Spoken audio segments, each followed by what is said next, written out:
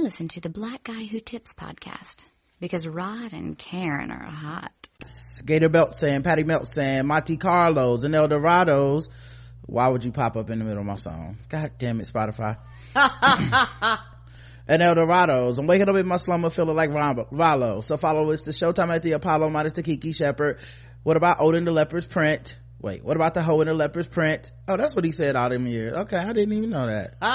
Teddy, Pender, grass cooler than Freddie Jackson, sipping a milkshake in a snowstorm, left her throat warm in the dorm room at the AU. We blew hay too. Athletes might cake you, but you must have me mistaken with them statements that you make, huh? Ain't nobody dope as me. I'm just so fresh and clean. So fresh and so clean. Hey, welcome to the Black Guy Who Tips podcast. Your host Rod and Karen. And we are in the house on a what appears to be a Saturday. And of course, because it's Saturday, that means we got to do feedback. Okay. Now this is a feedback show, so that means we will talk about all the things that you guys wrote in to the show about. We'll talk about we'll play the voicemails, we'll read your emails, we'll read your 5-star reviews, okay, because that's the kind of podcast we have. We're a very responsible, receptive, reactive podcast, okay. But first and foremost, we got to react to the people that gave us them dollars. So let me play the songs.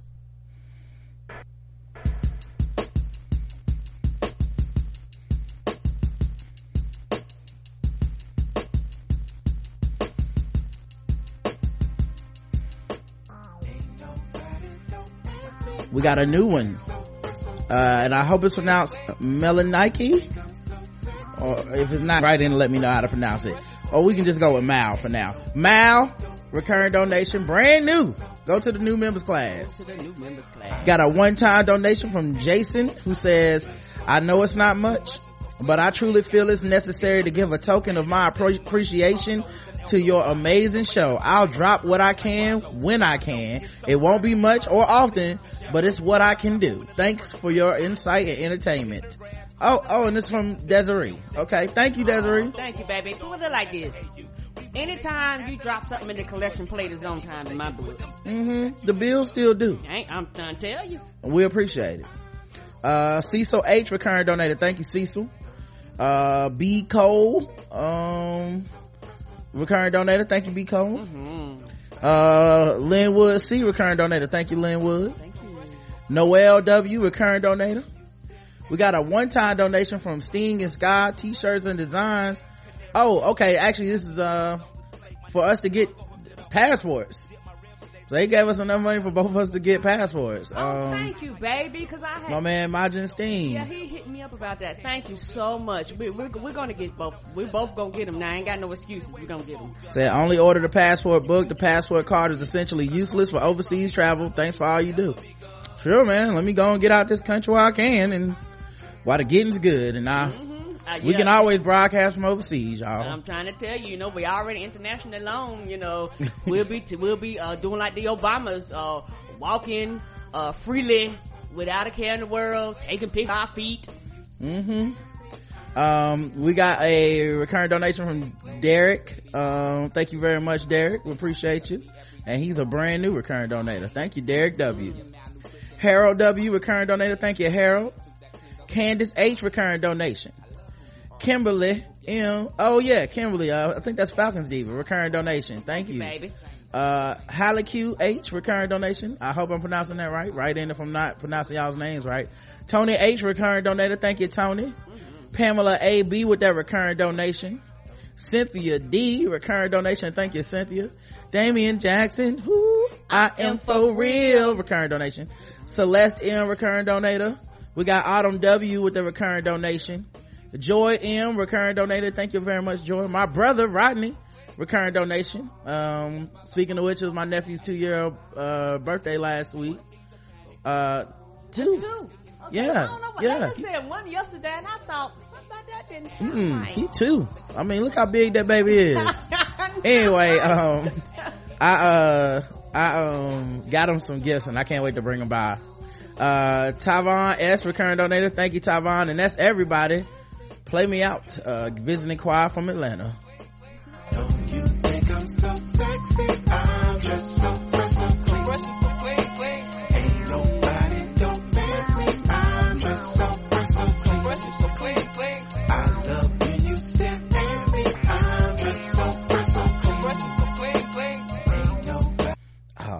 I still remember when that album came out because I'm old. All right, guys. No, that was college. The previous album. I remember Southern Playalistic was when I was in high school. That was when BBT still was playing music videos. I remember watching music videos. Yeah, then I came out with so much music. But like, wait a minute, how old was I? You couldn't even escape. You couldn't get away from Miss Jackson. Come on, I'm sorry, Miss Jackson. Yeah, I ain't for real. That shit was straight up everywhere. Yes, I apologize a trillion times. Like, I got sick of hearing that song. It was on so much, but I still love that song to this day. That song goes. Anyway, man, let's talk about the people that left us 5-star reviews on iTunes and Stitcher. We got 3 new ones on iTunes. Actually 4 new ones on iTunes. This says Rod and Karen, the dynamic duo, by I do more thanks SK8. So I don't know if I do more than I do more than skate. Got it. This podcast is on point like Big Mama Sunday dinner. Started listening to this podcast at the start of the new year, and I have not looked back. Rod and Karen provide insight, valid, logical observations with candid wit, comedy, and satire. Karen's laugh is infectious and like a hug from your aunt who smells like cocoa butter and sweet potato pie. Oh, thank you. Keep doing what y'all are doing. Y'all are gonna be bigger than Lenny Bruce. Much love. With some Lenny Bruce. I can't tell the emojis because I'm on my computer, but it's I do more than skate. Thank you. Oh, thank you, y'all. We feel so loved. Like, the feedback show is one of the, I love all our shows, but I really look forward to this show because this show is all about you, and it let us know that we're working hard and you appreciate it and you love us, and it just means the world to me. It really does, y'all. I got another review. Okay, guys, this is from C Knowledge, who says, I love the podcast. Rod helped me grow 5 stars. Hello, I've been tweeting, but I was like, F that, let me give Rod and Karen a 5-star review because I don't know why Finding Richard Simmons is number 1. So let's get the Blackout Tips on the charts. Right? Cause he missing. Somebody want to find that man. That is such a morbid show. I've had it in white people news for 2 weeks now, and I just haven't gotten around to reading it, but I'm not a fan of that idea. That's such a white thing to do. That man just might want to be missing. There are real people that are missing that need to be found, and these motherfuckers are anyway. Real people, come on. I love the puns, and it's its theme music. I guess the game theme song music. Just hit the button for me one time, thanks. I don't know which music. Which the CSI. Okay, it auto corrected to It's, I think. Oh, okay.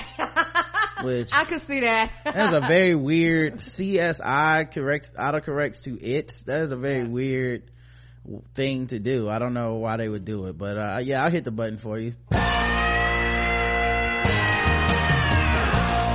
There you go. My favorite music too. Sometimes if it don't make sense, I got to hear it. Also, Rod, when I first listened, I had to challenge myself to grow on some issues, especially uplifting our sisters. I love black women, but have now uplifted as Rod has done. Rod, thank you. My only challenge is the transgender bathrooms in schools because I have a little girl and just can't understand how this is okay, but I'm hoping that the Blackout Tips will continue to help me grow. Sorry for the long review. I was excited. Oh, an old girl from the voicemail last week is solid. Is she single? LOL, bye. I mean, she might have some issues dating somebody that's a little transphobic. I mean, you never know. Yeah, I don't know, man. We're gonna keep talking about it. I mean, it's very weird that people are I think it's more weird that people are making a big deal out of the bathroom than this idea of, we need to do this, that, and the other, and like have tolerance and teach people. I find it more weird that it's very much a random dividing line. I think when you would understand the intolerance of like a colored bathroom, you'd understand the intolerance of a colored water fountain in hindsight, but at one time people thought that was a real solution to racism. Come on. At any rate, I think what's going to take a long time for people is to realize that transgender people been existing. like this ain't nothing new, dog. Just because we have the new words and new terminology and new visibility to people who are trans that are actually able to articulate and speak to these things and have their issues voiced in their own words and stuff, just because we're getting that, I think there's a lot of people who think, well, that means it's new, but it just feels so fucking silly, man. Everyone's been using the bathroom your whole life. Why make it an issue as if this was a phenomenon that wasn't happening until recently? Like, no, people were going to the bathroom and nobody had any problems. Now we want to put a rule in place with the threat of rape to children when it literally is backwards. You're really going to have people who they present to the world as men, and they will be walking into women's bathrooms because that is the world that somehow people have convinced themselves is makes sense. And it's all out of bigotry that people haven't even got to that point. So, you know, I do understand people are on their own path and shit, but I do hope that at the very, like, I'm not idealistic. I don't think we can get everybody to see everybody's point of view, but I would love to get people at least to get the fuck out the way. Right. And I think from my perspective, a lot of older people are slow to change. Let's keep that real. A lot of people that have been in the world and in their mind, this is the way the world, quote unquote, should function. We have a tendency to reject, or it's very hard for us to adapt and adjust. I guarantee you, your child is probably a lot more accepting to some shit that you're worried about is going to affect her. She's like, oh, Dad, that's cool. She might even have a classmate that she's cool with that you don't know that presents to you as female body. You know what I'm saying? People just have these assumptions that as a parent, everything you do is for the protection of a child, which is true, but sometimes people use their children as an excuse not to grow sometimes, because your child should not be the excuse for you not to be willing to accept this change. Because the thing is, you're going for the protection of my child. Your child has already been going to the bathroom with transgender people. You have been going to the bathroom with transgendered people. So once you get down to that, it's not a problem until people made it a problem. And for a lot of people, most of our lives, when you are in the privileged group, because if you're straight, you're in the privileged group, you've never had to pay attention. You never had to notice. So for a lot of people, they never had to pay these people attention, quote unquote. And so it's brought to light, and when things are brought to light, everybody's not accepting to it. And I understand it's growth, that you have to change, and I want you to continue to be understanding to it and don't be closed-minded. But at the same time, people with the thought process you have is why these people get discriminated, because you go, well, it's a problem, and all of a sudden when you do that, you're complacent to these ridiculous laws. And so you don't challenge them, you don't against them, you don't tell them how ridiculous it is. It's like, and for most people that are privileged, the whatever the normal is okay with you, because it doesn't challenge you in any way, shape, form, or fashion. Yeah. So, you know, and also I think when people look back on history, man, a lot of people are going to look it's going to look pretty bad to look back and be like, yeah, I used to think that was okay to discriminate against people. And I think a lot of people, you know, their children are going to look back on their parents and like the people that raised them, and be like how some people look back and go, well, my granddad, he was a good man, but he was racist, and da, da, da, da. I think people are going to look back on that, because I don't think society is going backwards on this. So it's up to people to get on board, man. And I hope that people can get on board, because I think there's going to be a lot of people who look back at this and pretend that they were very forward thinking and progressive and social, but every time I see a picture of like a black kid integrating a school and you see all those white people around them making those faces, it's like everybody wasn't on board. So where did those people go? And I think that's kind of what's going to happen with a lot of this shit is, you know, people are gonna fade back into society on some like, I don't know, it was crazy when everybody was transphobic. Who knows what that came from, but yeah, at any rate, I just don't think the practicality is there for the idea of like something's gonna happen to my kid if we don't pass laws, because technically you didn't have laws on the books for any of this for years and nothing was happening. So you telling me you were never worried about your kid in the bathroom until someone brought up a law? You know what I mean? Like, now keep in mind, these laws are apropos of nothing. They're not, we're bringing up a law because there's just been a string of rapes going down in these bathrooms and we are passing this law because we're in an epidemic. Nothing happened. There wasn't even like a salacious case of like, remember that one girl that got raped by that transgender man? Like, none of this shit happened, but people are losing their fucking minds because at the end of the day, you just don't want transgender people to exist. And if we think we can come up with some set of rules that will make even using the bathroom uncomfortable for them, they will just go away and they'll just make the choice to not be trans anymore. And I don't think, and I'm putting all that in quotes obviously, but I don't think people have thought it through because they don't realize it's not a choice for people and they're not going anywhere. Right. So get used to it. And they've always been here. And the thing is, as a parent, when it comes to the bathroom, even before this law, you were like, I'm protecting my child from everybody in the bathroom. And that was everybody across the board, straight, gay, trans. It didn't matter. As a parent, your job is to protect your child from the bathroom. That's why you have parents, male and female, that go into the opposite sexes bathrooms for the protection of their child.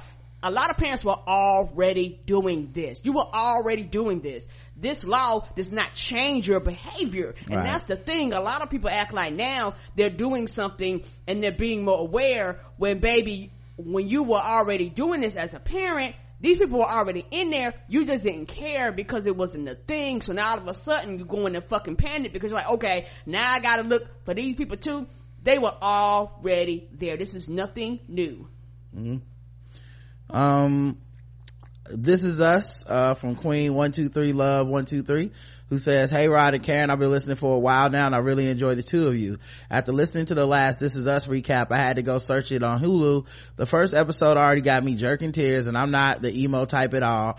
LOL, I'm hooked on the show and you guys. Keep up the great work. I love when y'all launch into punny tantrums. I love the humor and intellect y'all bring me every day. Hugs and kisses, Aisha. Thank you. Thank you, baby. Oh, and before we move on back to the previous one, baby, keep growing. That's the thing. We want people to continue to grow, and one day we want you to get to the point where it's not an issue at all, because it's actually not an issue. It's not an issue sometimes unless you make it an issue. But go ahead, baby.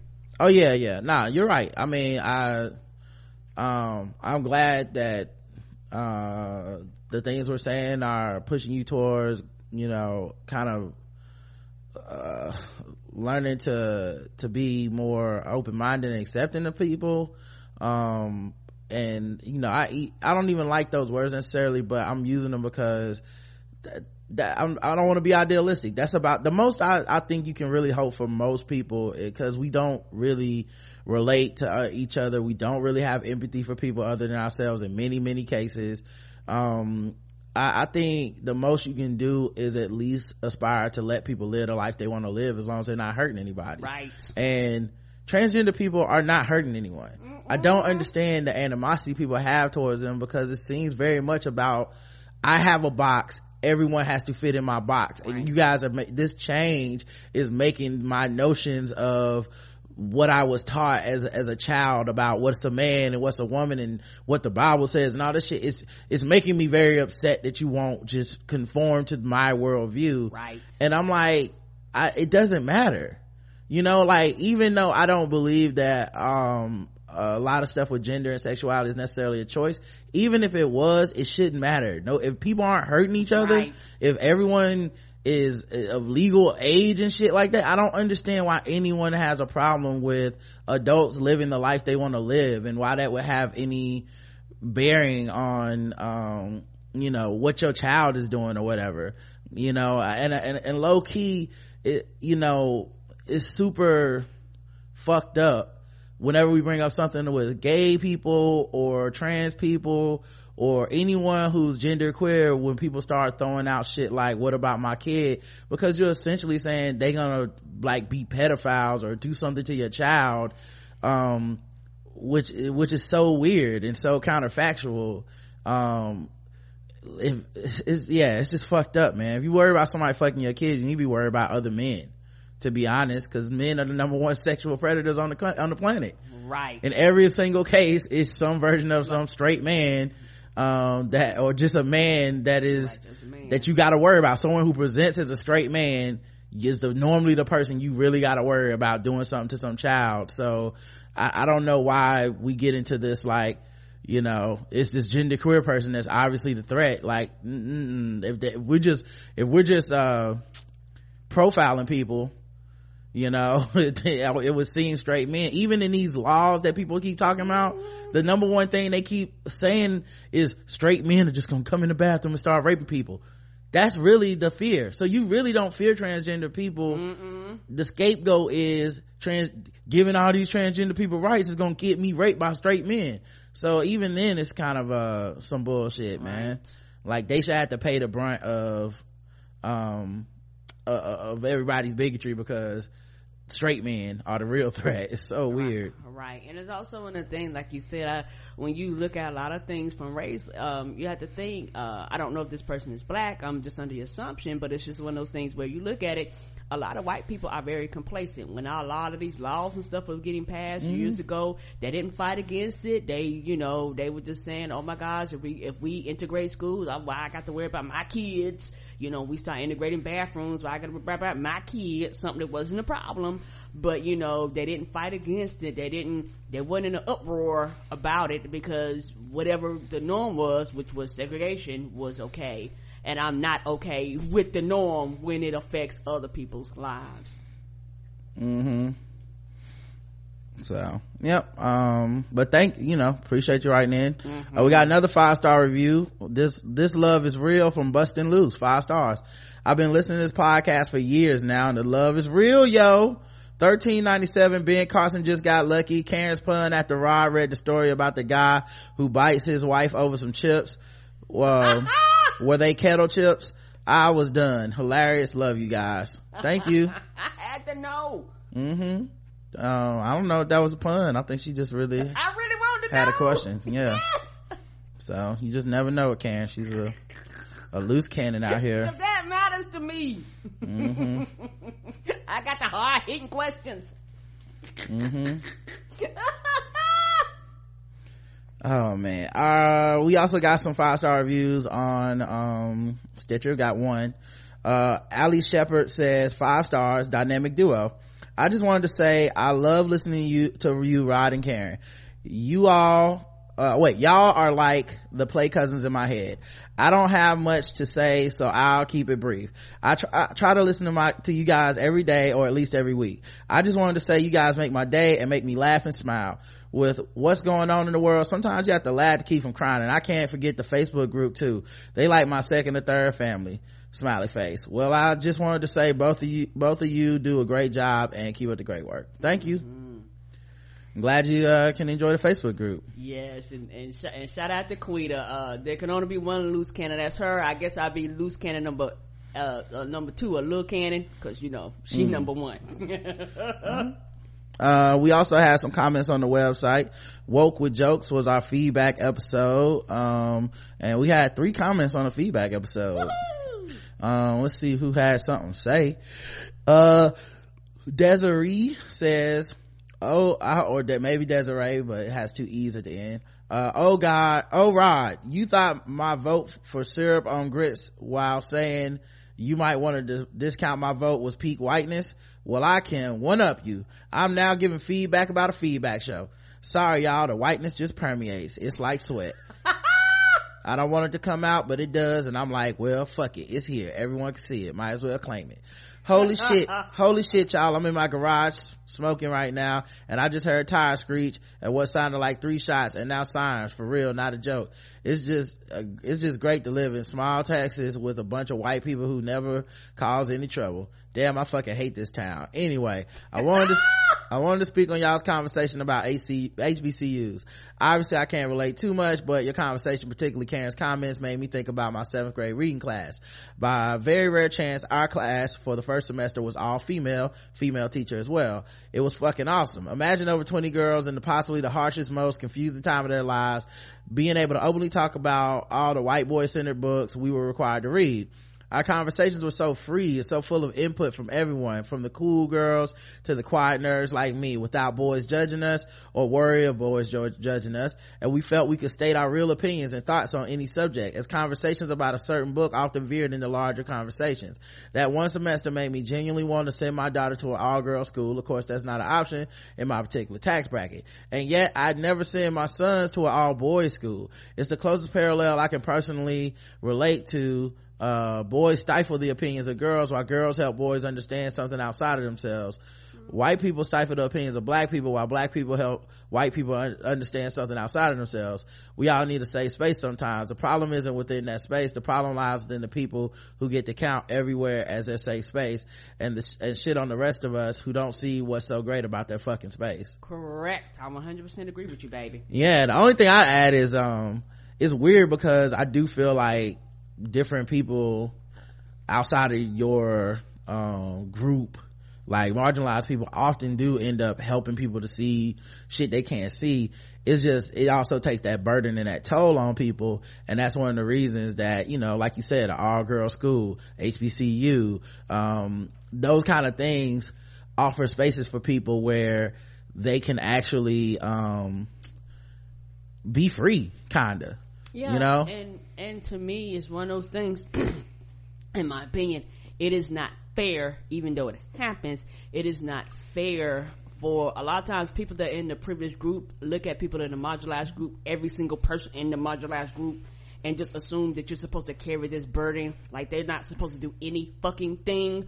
And that's why a lot of times you get, well, explain to me, and a lot of times for a lot of people, they're like, I'm not explaining jack shit. You either get it or you don't. And a lot of times it becomes a problem because the people in the privileged group just feel like, because they're privileged, I have the right, and you Negro or whatever marginalized person is just supposed to tell me, because that's what all of you do. You always have protected me and shit like that. And you go, no, we're not doing this. And then that's where you deal with the backlash and the tears and the falling out, because they don't understand why won't nobody explain to them. But there are people out there that are helping and willing to change and all that stuff, but they, not trying funny, don't do that shit for free. Get paid for it. That's the thing. You want to learn, pay me to learn, because it's a burden. It's a heavy burden, and it drains you mentally, it drains you spiritually, it drains you physically, and that's something that a lot of times people in the privileged group does not understand. Ann writes in, I'm also posting feedback to the feedback show. My original comment about the Trump advisor being racist and the HBCUs meeting with Trump was not meant as a dig at the HBCUs. I was directing the last part of my comment at the Trump administration. Oh, okay. This is the person that wrote something like, they think they're playing chess. And I was like, I don't think the HBCU people thought they were playing chess. She was saying, Ann was saying that, the Trump administration thinks they're playing chess by making that photo op. Of course. The Trump people think they are playing smart, multidimensional chess by playing, nice with certain minority groups in front of the media. Meanwhile, the general public can figure out that they deep down inside, they are white supremacists by simply researching the history of any cabinet member or advisor. Right. My point is that they are trying hard to cover their hatred yet failing. Yeah. And plus by their policies.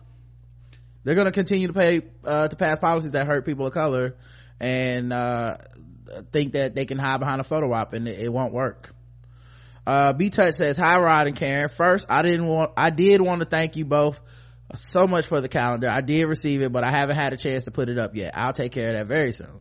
Second, about Moonlight versus Brokeback Mountain. Moonlight is a better film overall. Brokeback is a more controversial, more conveniently formatted film with a lot of very nice location cinematography of mountains and sheep. The storytelling left me a bit cold, and Moonlight does a much better job of making me care about the leads.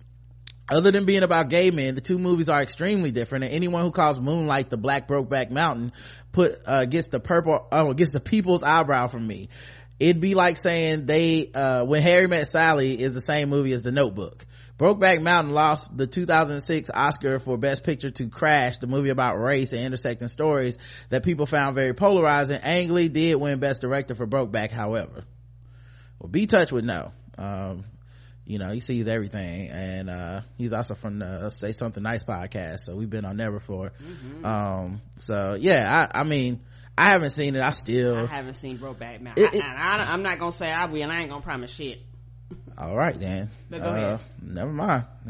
I mean, you might watch it, but go ahead. No, I was gonna say, I still feel, I just still remember looking back and going, it was something about it just felt like white people shit at the time.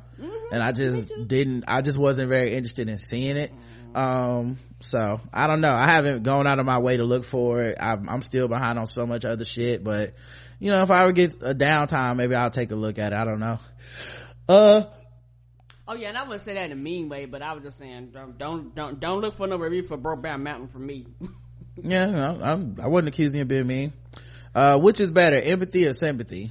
89.58% said empathy is better than sympathy, and sympathy is got 10.42.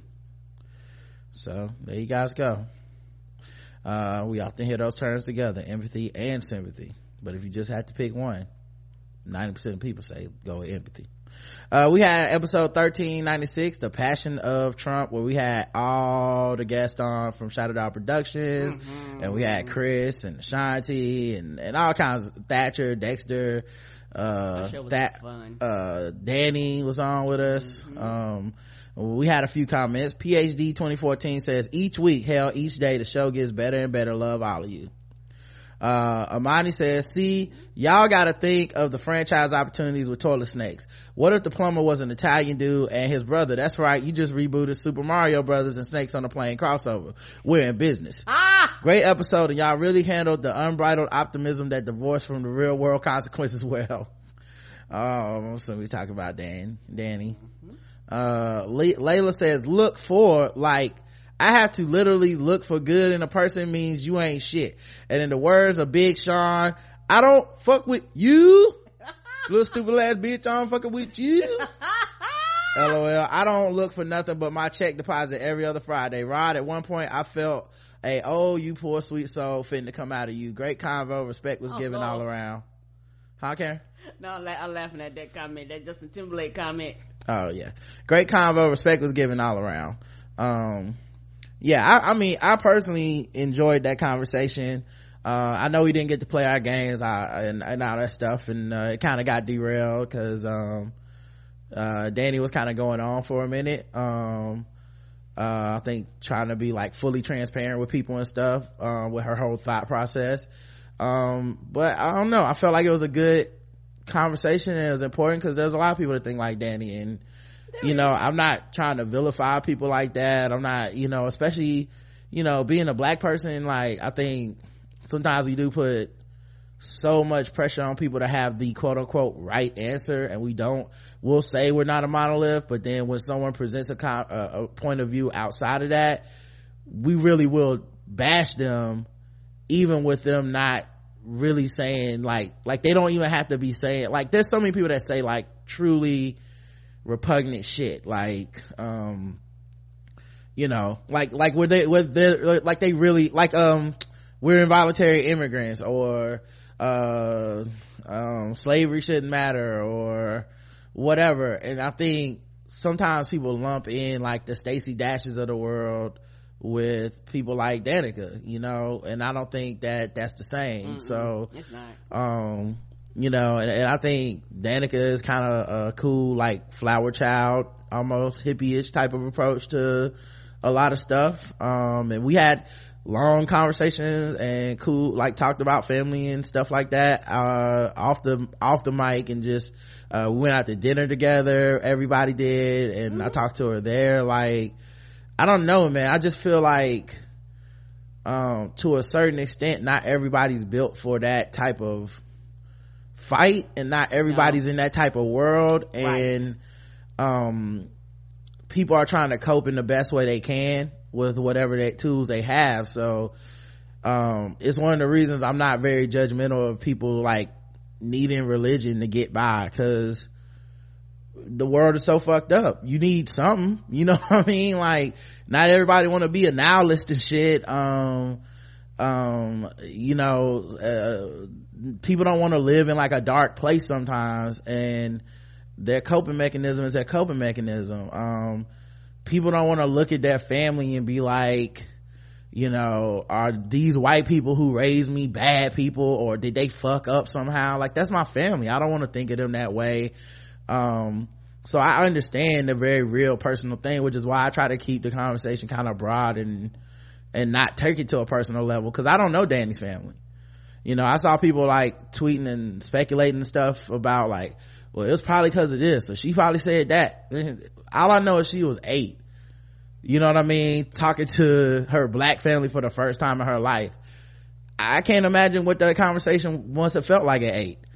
You know, I can't imagine what that conversation felt like to her black family that first time seeing them. You know, who knows what the backstory is there for why that was the first time they met. Like, there's so much shit that we don't know, but I think we like to like put everything into almost like a computer or a box or something, to be like, this is how this person is, A plus B equals C. And I just don't think the world works like that. So and I do think that some people are more conciliatory, and they're more because of their worldview, they feel like it's their obligation to find something redeemable in everybody, and I don't believe in that. You know, like, it's just a different way of viewing the world. I couldn't be like that, because I feel like I have to make hard lines with my empathy, because sometimes I will start to sympathize with people that are fucked up people, and that's not healthy. You know, like, sometimes it's unhealthy to keep giving people chances, or keep trying to say, but let's talk about this good thing, when they're really fucking up and doing fucked up things to people, which is fine. It's not like Danny's in charge of Black Lives Matter or something. Like, she's not in charge of the resistance. Like, she's just a person trying to exist. So it didn't bother me, I think, as much as other people. I disagree with her on some aspects, but I feel like it was a very civil conversation. And I still like Danny. You know, I didn't feel like it was argumentative or any of that stuff, and I hope, you know, I would hope that she feels the same way, man. I you know, whiteness in general in this country is a head trip to like the things that, I'm not talking about white people, but whiteness as a concept, and the white supremacy that kind of underlies our society, but through laws and generational things and the way we view each other. It's a head trip, and it can fuck people up, man. And Danny's also pretty young. She's one of the younger people there. Like, who knows what Danny's gonna be talking about at 30? Who knows what Danny's gonna be talking about at 40? Like, you know, we just don't know, man. So and I don't know. It was just, I appreciate her being open and honest and sharing that with everybody, and like not being afraid, because I know that's probably pretty fucking intimidating to be in a room full of people that are, you know, pretty militant and present that opinion, you know. And I don't know how she would have thought that conversation was gonna go, right? But I did want her to be able to express herself and not feel, I don't know, shut down or scolded or whatever. Right. Because it felt like in the room, y'all couldn't see it because you know, we weren't live, but it felt like everybody got tight. People were stopped talking, people stopped making eye contact. So, you know, which is weird, because it's like a few minutes before, Karen had taken the mic from me just to talk to her about Steven Universe. So like, you know, it's just amazing what, I don't know, how like race and racism and talking about it can just like, I don't know, change the whole tone in the room when someone, you know, kind of when everybody's not in 100% agreement. That, yes. And also, I can speak for me personally. I wanted to hear her out, because I can say I had thoughts and I had things floating in my mind, and I just wanted to hear her out. That was the most important thing to me, because it's one of those things where when people have different perspectives and different views, a lot of times when they explain, I think there's no nuance when you don't allow them to explain themselves. I personally think that you were the best person to have that conversation with her, in my opinion, versus me, because it would kind of went very differently, I think. I could have had a nuanced conversation with her too, but I think that it would have went very differently because our minds tick very differently, and how we execute and pick other people's brains is completely different. Yeah, like I said, I didn't mind, I didn't mind the conversation, man. I hope a lot of people heard it. The most important thing is, I hope people hear it and see that is, you don't have to jump in somebody's shit right. for disagreeing or asking a question or something. I think there's times where people literally question people's humanities, and that's when you see a lot of people fly off the handle, and right, I totally understand that. But sometimes it's just someone being like, well, I feel this way, and you're definitely not going to convince that person to be on your side by yelling at them. And also, man, it's unfair, but it puts black people and marginalized people in general in a very precarious place, because for example, when we were talking about the men who were passing these laws about abortion and shit, and a man has to sign off on something. I mean, Danny's a Christian woman. She probably doesn't believe in, she probably pro-life or something, possibly. But I didn't feel like taking the burden on myself to be like, well, these men are humans too, and they may want to be a father, and what about their rights? I'm not saying they should be able to tell you what to do, but I mean, is anyone thinking of them? Like, I wouldn't make that point, because I'm like, to the point that the discussion we're talking about, it literally is inconsequential, right? Like, you shouldn't be allowed to tell a woman what to do with her body, period. That's the end of the discussion as far as I'm concerned. And I don't need to play devil's advocate or make the point for them. I think also the discussion we were having at the time was about the Blue Lives Matter thing, where the psychiatrist was putting officers private patient doctor confidentiality protected stuff out on the internet. Right. So it was one where everybody, I think until it got to Danny, everybody was like, I ain't fuck with it all, like, fuck them cops and that. And so I think she was trying to rationalize out, like, why do I feel like it's not a 0? It definitely was kind of fucked up, but it's not 100 either. And I thought she explained it pretty well. And it just so happened because of the order of things and the way we were sitting, I didn't get to go yet, because on my turn I was like, I agree. Like, to me it was 50. Like, I felt a little bit fucked with, because it is a lot to put out there, and it does kind of make it seem like officers should lie and should not tell the psychiatrist whatever the truth is, which puts us in more danger as a public. Yes, it does. And there has to be a chain of command behind closed doors that already exists to get these things done. So if you just skip straight to posting people's shit on Facebook, yeah, it's unprofessional, but more importantly, it might get people killed. So that's the kind of, anyway, it was a good conversation, I thought. It was a good conversation, and it also is one of those things where I understood her perspective. It's not like I didn't understand her perspective of where she was coming from at all. I just think whenever I took a lot of things into consideration, I took her youth into consideration more than anything else, because life will teach you a lot of things that sometimes having a conversation like that just can't. Like you say, as she grows, her perspective, you don't know what her perspective may be. You might talk to her and it might be a completely different perspective, because people grow, people change, people evolve. You have to allow them to go through whatever the emotional changes and thought processes they need to, because most of us in our 30s and 40s and 50s and beyond that, we were allowed to go through that thought process. Yeah, and a lot of us were actually shut down. Right. Well, we actually shouldn't have been shut down. We actually should have been able to express ourselves, but a lot of us were shut down, be it family and friends and loved ones, because they quote unquote didn't go with whatever the standard was. But go ahead, I'm sorry.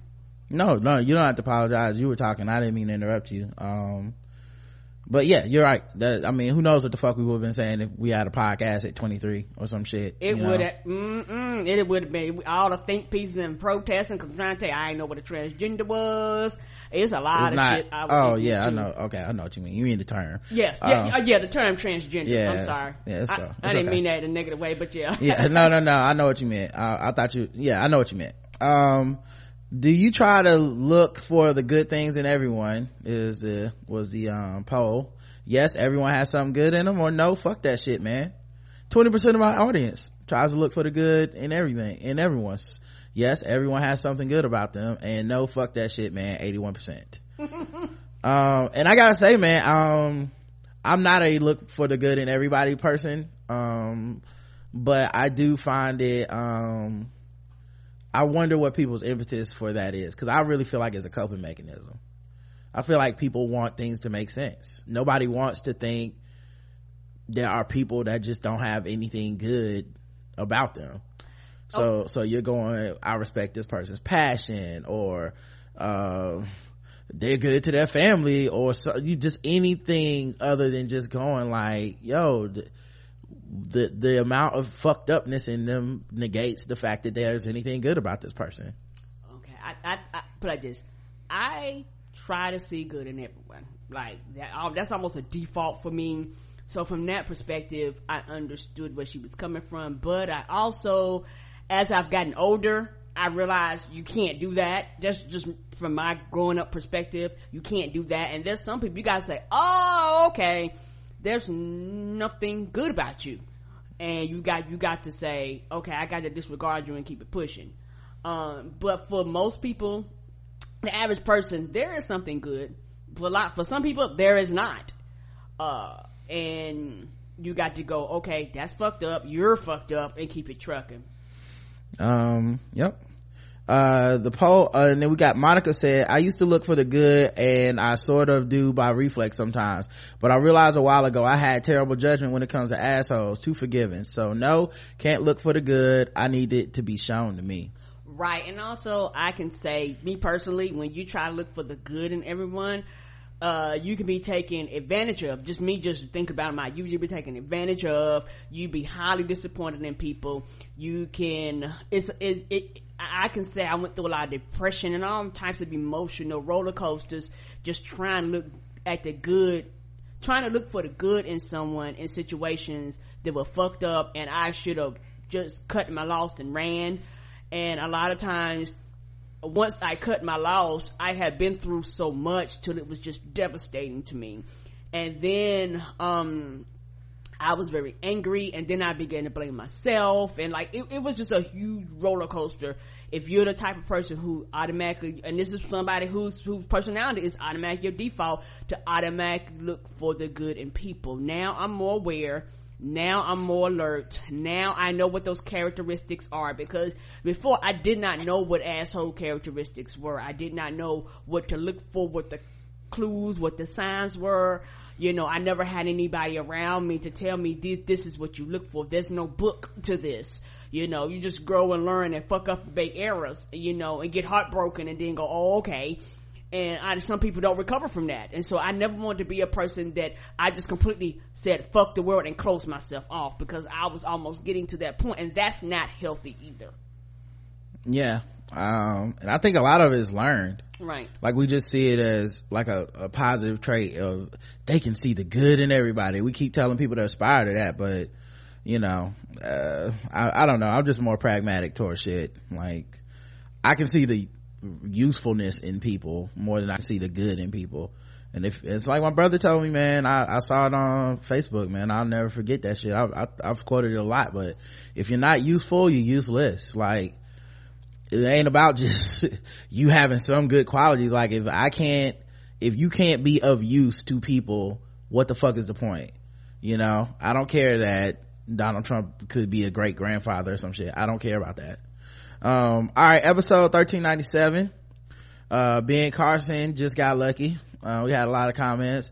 River City Girl says Ben Carson has to be the most ignorant MF ever. To go from being a renowned black surgeon to the chief secretary of the Coon Squad is so disappointing.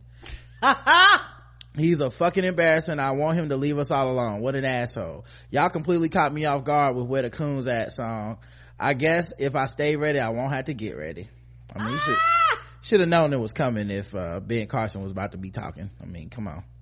What was the odds of him saying something that we would all get behind? That we would be like, you know what, this time he's got it right. I don't know what I was thinking earlier. We got more comments. We had Anonymous says, hey y'all, this episode is great as usual. The Emma Watson segment stayed on my mind, so I decided to talk about it with y'all. White women have had so much domain over black women's bodies since the inception of slavery. Shoot, from the first time one of their fuck ass husbands came back from an African expedition, and then put in parentheses rape tour, and decided that white women needed to have black women's silhouettes. See Bustles.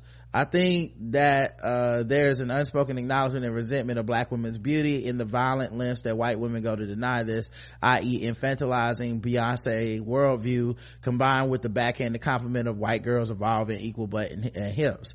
This proverbial fly in the ointment negates the foundation of white women's identity as being the most desirable and the peak echelon of femininity. So when that status is threatened, they get very passively aggressively territorial. I've seen it and experienced it. I've had former white female friends say to me, aren't you cold, as a way to shame me because I was looking good. Not to say that black women aren't capable of being haters. There is often no recourse for black women in these conflicts because we are not protected. We're not protected. Hell, usually we are vilified and seen as the aggressor when oftentimes we're just trying to protect ourselves. Right. Meanwhile, the white woman is protected and coddled and confirming that she is correct in her violence. Keep on being the insightful people that you both are. Peace, love, and coconut grease. Charlotte B. Thanks, Charlotte. Thank you. And it is a lot, man. Especially, I mean, it's always been odd to me that people see things such as tanning, such as being tall, dark, and handsome, having full lips, wide hips, being curvy, like all these things we see as like positive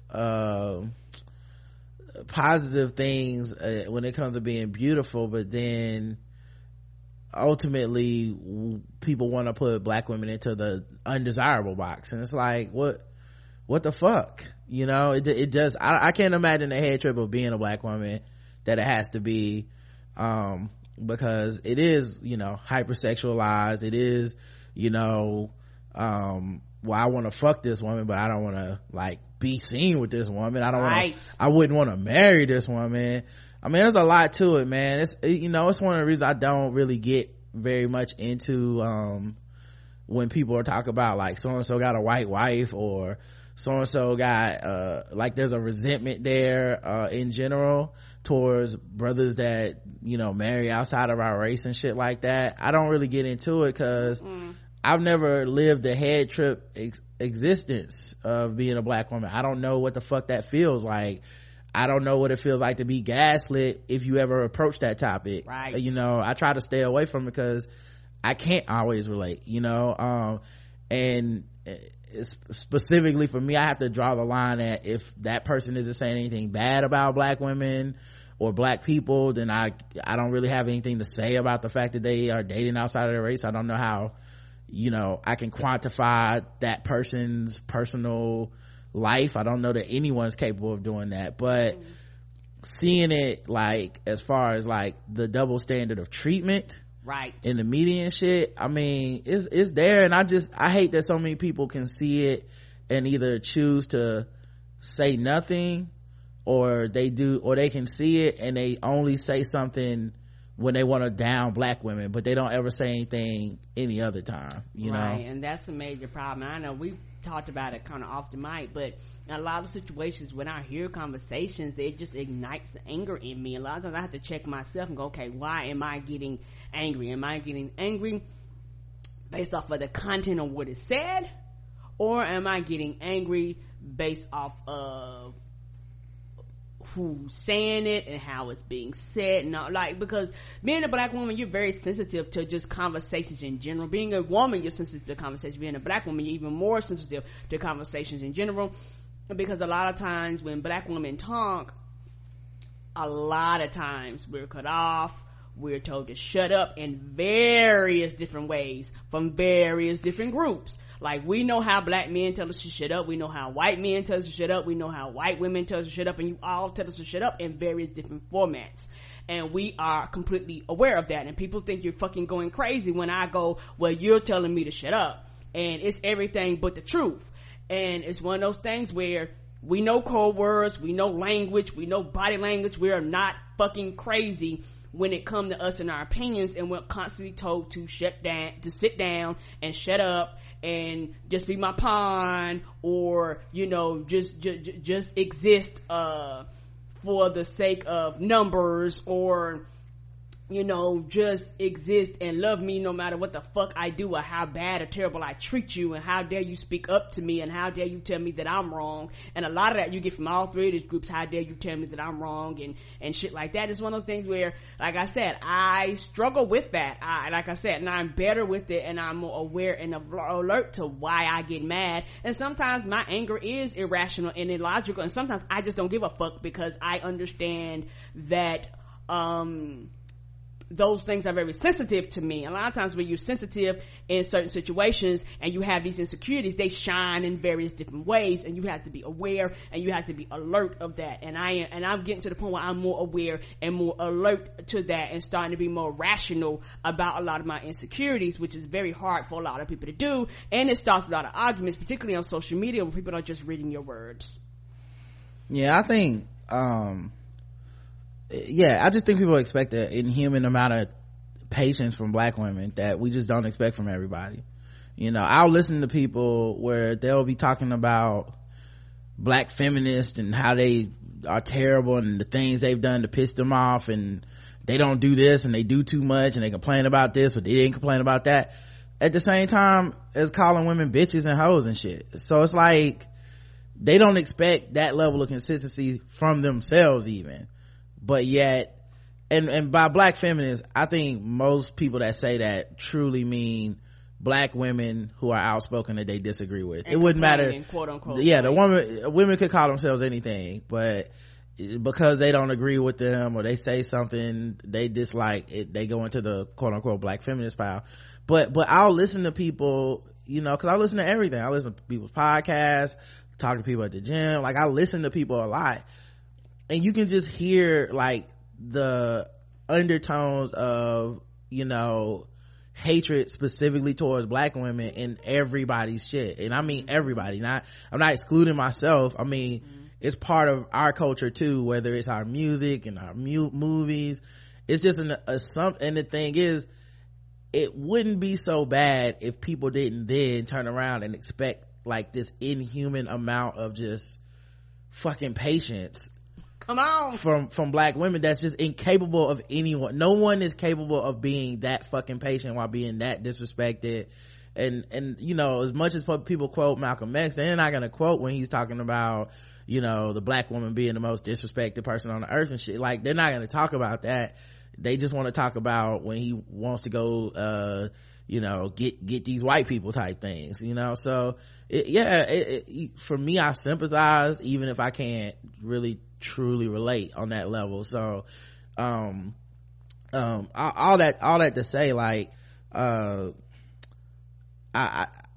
would like to at least point out the hypocrisy when you see like a Emma Watson criticize Beyonce, and then much later and a few years later put her titties on display and then be like, all these people hating. And you're like, okay, you know, like, someone should be around to point that out, and I'm glad we can at least do that. Right. That, and one more thing to add on to it is also one of the things where you have black women who get fed up, like completely get fed up. They get fed up on race and they get fed up on sexism. And when you deal with a black woman that falls in both of those categories, a lot of times they can get to the point where they was like, I don't have time today, and they don't deal with racism and they don't deal with sexism. And sometimes it can be too far to the extreme for some people, but I understand the anger and I understand their plight, because they're like, look, I've gotten to the point where I'm fucking burned out and I have a zero tolerance for the fuck shit, a zero tolerance, and I completely understand having a zero tolerance. You don't want to explain your humanity, you don't want to explain your womanhood, you don't want to explain your love for your people. You're like, fuck all y'all, I am fed up. Whatever broke my back broke it hard, and I'm not trying to fix it again, because every time I fix it, all somebody else does is come and step on it and break it again, or continue to show me how I'm the problem for all my plights, I'm the problem from all my issues, I'm the problem that I'm a single mother, I'm the problem that I'm a divorced wife, I'm the problem, that my kids are in jail, I'm the problem for every goddamn thing in the black community. No matter what, drugs is my problem, everything, homelessness is my problem, the ghetto is my problem. And then get to the point where you like, everything can't be my fucking problem, and sometimes other people need to be held accountable, and a lot of times men need to be held accountable too, but a lot of times the scrutiny isn't there for them. And then not only that, they'll turn around and look at you and tell you that you're the problem too, and you go, well, nigga, you black too, so it's one of those things where inconsistent. Right. So that's why when you quote unquote people say she ain't nothing but an angry black woman, I understand, because she's fucking fed up with everybody's bullshit. Yeah, I just don't understand, like the hypocrisy of it. I just don't understand that part, because if people were consistent and they were like, I'm hard on everybody, I get it. You just a hard ass and you got all these high expectations for but honestly, I watch, especially, black men lower the bar for everybody but black women. Black women gotta be perfect and jump over the bar. Can't be a hoe, can't be too mouthy, you can't be a feminist, you can't be everything. You can't be a baby mama, you can't be a fat. Yeah, you can't, you just can't be anything, and then all of a sudden anything that goes wrong is your fault. But we don't apply that to men for the most part. If you were even to just be consistent and apply that shit towards men and women, you're gonna get labeled some type of a hater, you anti-man, like what's wrong with you, so it's black men are still socialized. I talk about how white men are socialized to be conservative. Black men are still socialized to be conservative in areas too, and it takes undoing that shit and fighting against it and speaking out against it, I think, to try to change our culture. Yes, that, and a lot of times it stems back to slavery. A lot of times white men used to come in and beat black men, and black men would take their anger and redirect it to their woman, and that dynamic has not changed. A lot of black men go in the world and they deal with various different oppressions, and so they come back and they put this on women, and you ain't got to have no sexual relationship with the woman to put this oppression on her.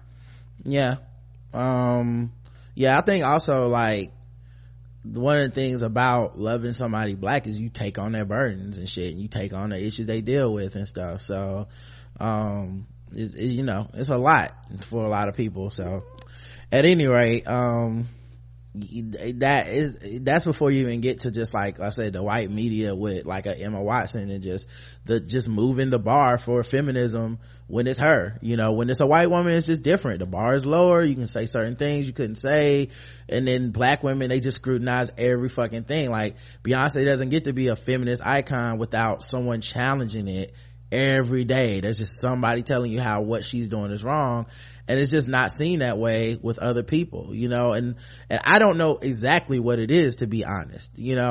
Like there's white women that will cozy up to black academics that'll be like, this white woman actress is a good feminist and we are doing this event together, and that same black academic will be like, fuck Beyonce, I hate her. Like I don't know what I don't know what the rules are, and since I'm not a woman, I try to stay out of that shit, because I don't know why people necessarily pick their faves and all that shit, when they get into all that, it just seemed like a kind of a mess and somewhat arbitrary. It is. A lot of times a lot of nuance behind it. In my personal opinion, I think for a lot of those women, it's one of those things where, particularly if you're in a lot of those social circles around a lot of white women, you have a lot of special snowflakes, and you also, special black snowflakes, and you also get to the point to where a lot of, people feel like, I put in my time, I put in my work, I'm not recognized, don't nobody know who I am, but everybody go over here and they just praise her for just fucking showing up. And there's a lot of jealousy behind that and resentment behind that. Yeah, in my opinion. Yeah, like I said, it could. Really Dark Knight also says, since I'm older than most of your audience, I certainly didn't grow up idolizing Ben Carson as a surgeon. I didn't hear about him until a few years ago when he went into politics. I'll say this, and I don't mean it lightly. Ben Carson is the most dangerous type of coon. He now has a power and doesn't know what the hell he's doing. He's the type of coon that white people think is an authority on the lives of black people. I really want to get off of these sunken place jokes, but this motherfucker is seriously a problem, and he's gonna get a lot of us fucked up. He's a fucking embarrassment and needs to shut the fuck up when grown folks is talking. Yep. He is dangerous. Very. You know, you can't have somebody that ahistorical in charge of housing for anyone. The poll was, did Ben Carson just get lucky in that surgery? Yes, had to be a fluke. No, he's just really good at surgery. 40% of y'all say he's just really good at surgery, which means 60% of y'all are kind of on my boat, which is he must have just got lucky. I don't know what the fuck happened. EVE says, I actually think the Ben Carson we knew from the 90s is quite intelligent. The problem now is that he's in a sunken place and some old white man is controlling his brain. Dr. No Little, involuntary immigration was the next episode, because we had to talk about Ben Carson some more, apparently. And we had a couple comments. Let me scroll down. Hiroja Sheeb says, I am surprised that Karen did not insist that this episode would be titled What About the White Kids in Wisconsin? Housecat said, are we sure that Dr. Ben Carson hasn't been the victim of a get out scenario? He did hang out with a lot of white brain surgeons, and we're in the cutting edge of brain surgery advancements. Was there a time where he wasn't a respectability politics zombie? I don't know, but he's not always wearing a hat, so we can't say that. Really Dark Knight says, I have been wearing a military uniform for the past 32 years. Your story of this Marine Facebook group really should have people take a pause on who we call heroes. When I came back from the Gulf War, people said that I was a hero for just me doing my job. I never liked the term. How heroic are Marines passing around nude pictures of fellow Marines to 30,000 of their best friends? Women who served are treated differently than men who served and still aren't given the same respect as I am. I'm not naive enough to think the other services don't have something similar. It's sad because although when I was a lieutenant, it was bad. Now as a colonel, it is much better. We still aren't there yet. I'm not sure we'll ever be. Thanks for the work that you guys do. This week has really gotten to me. Yeah, and you know what? We haven't covered it yet, but we will tomorrow. You were absolutely right. It was bigger than just the Marines. And the poll was, have you ever lost your wedding ring? Yes, no, or I've never had a wedding ring. 56% of our audience never had a wedding ring. 27% said no, they never lost it, and 17% have lost their wedding ring. Derek says, I had got married last year, and 2 weeks into marriage, I accidentally flushed, stupid automatic flush in the toilet at work. Damn. Wow. Lost your ring. Damn. And you know you ain't going in there to get that back. That's the toilet's ring now. You better hope you can find something similar. You're gonna have to buy a whole nother set. Yep, I had to propose. The last one was for our Walking Dead recap, which was episode 1399, Sweet Swirly Z-Pac Love. Desiree says, all y'all give me, and now I know about a football podcast hosted by women. Thank you. That's because Chels was our guest from the Gridiron Gals podcast, and glad to put you on to some cool podcasting. Amani says this whole damn episode just sums up being a black woman. Rick didn't listen to Michonne telling his ass to go home, gave her all the work killing the zombies, didn't notice her pain at almost losing him, and he still got a pep talk and built back up by a black woman.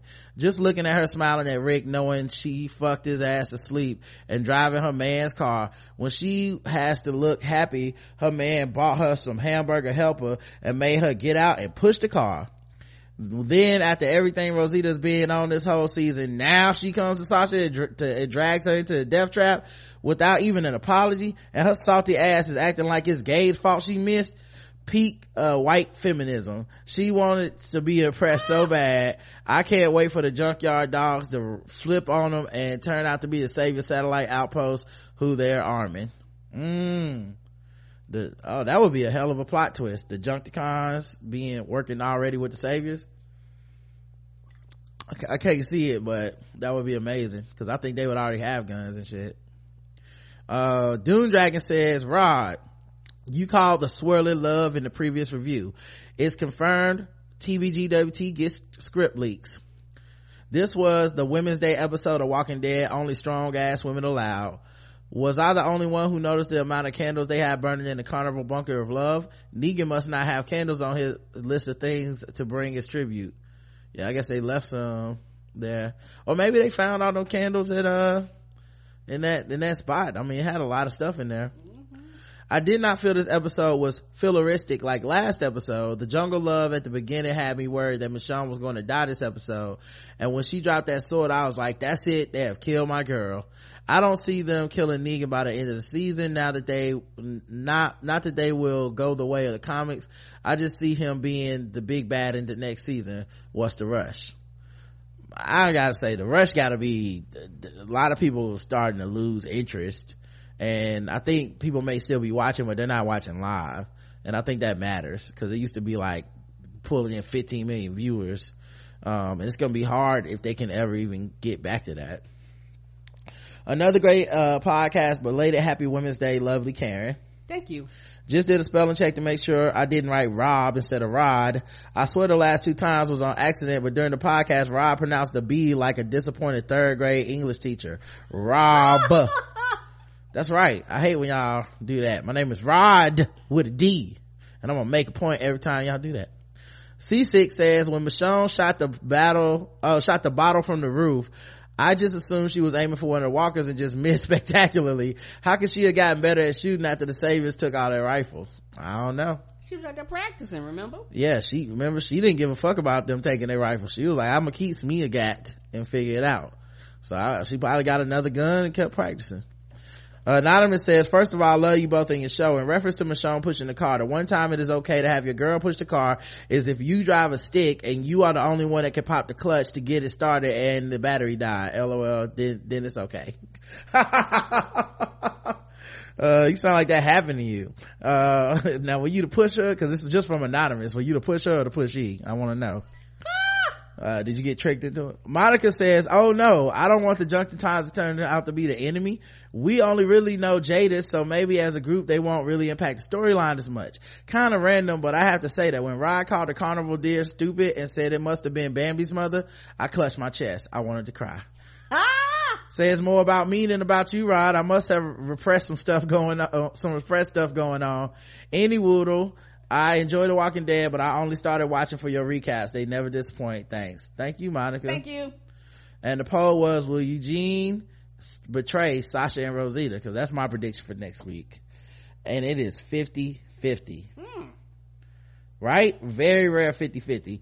I'm just saying, I voted that he wouldn't betray them, but at the same time, I think he is doing the long con, so he may not be very helpful either.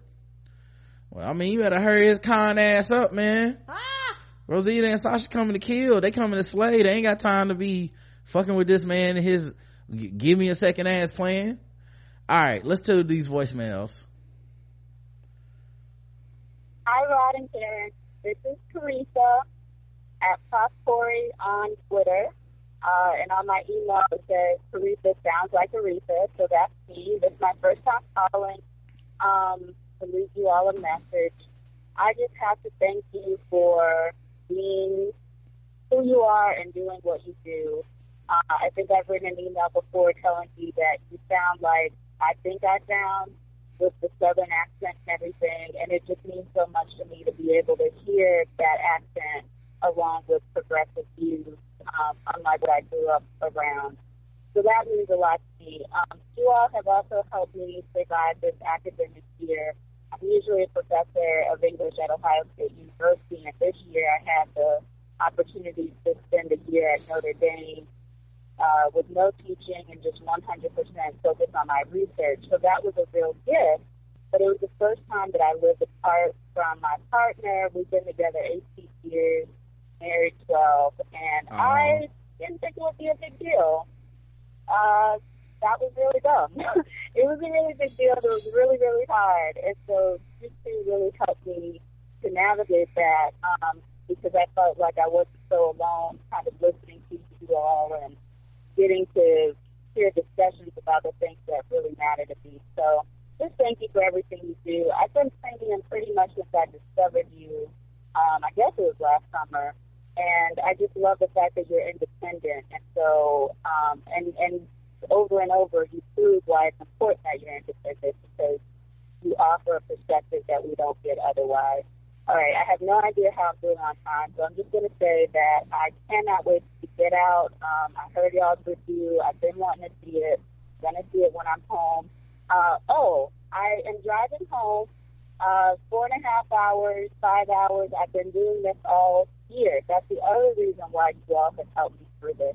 But anyway, so I'm finally going home for like 10 days. I'm going to Get Out. And I also just have to say that I really like Bald Deep, even though I don't watch any of the shows y'all talk about. And clearly I don't know any of the people you play basketball with. Somehow I got the music. Anyway, thanks for everything you do, both of you, both Rob and Karen. Thank you so much. And I'll keep listening. Bye. Aww. Peace. Thank you. Hey, baby, I don't know them people Rod and Justin play basketball with either. Yeah, but we do have fun. Yeah, we do have like I do appreciate you listening first of all, and especially like I said, I think a lot of people hear sports or they hear like the pregame and they think like, oh, it's probably gonna be pretty whack and all about sports and shit. But if you listen to it, I think most people can get into what me and Justin will talk about. You don't really need to be the most versed sports person. No, you don't. And then also I'm glad we're able to keep you company, and I am glad that we're independent. We can say the things that we say because I don't know how it works when you're part of some entity, man, and you got to watch everything you say. You got to worry about backlash, and you can't call this person out because that person works with this person, and you know, or you gonna see this person later at some party or something. So but thank you for listening, and I'm glad we keeping you company. And congrats, and 18 years together, man. That's dope. Yeah, honey, I feel you. I think what was it? I think it was last year. I had spent the night over at Morgan's and Rodney's house, and I think that was the first time I had actually, since we've been actually married, that I had actually spent a night away from you, and you almost feel like a little kid. I can't speak for nobody else, but you know, it just did not feel right. Well, it felt right with me because I had several women over here, and it was just fine. Everything was fine. No, I'm just kidding. Hey there, Rod and Karen. Long time listener to your show, way back when. I'll keep it short because I know that you have a time limit on your voicemail.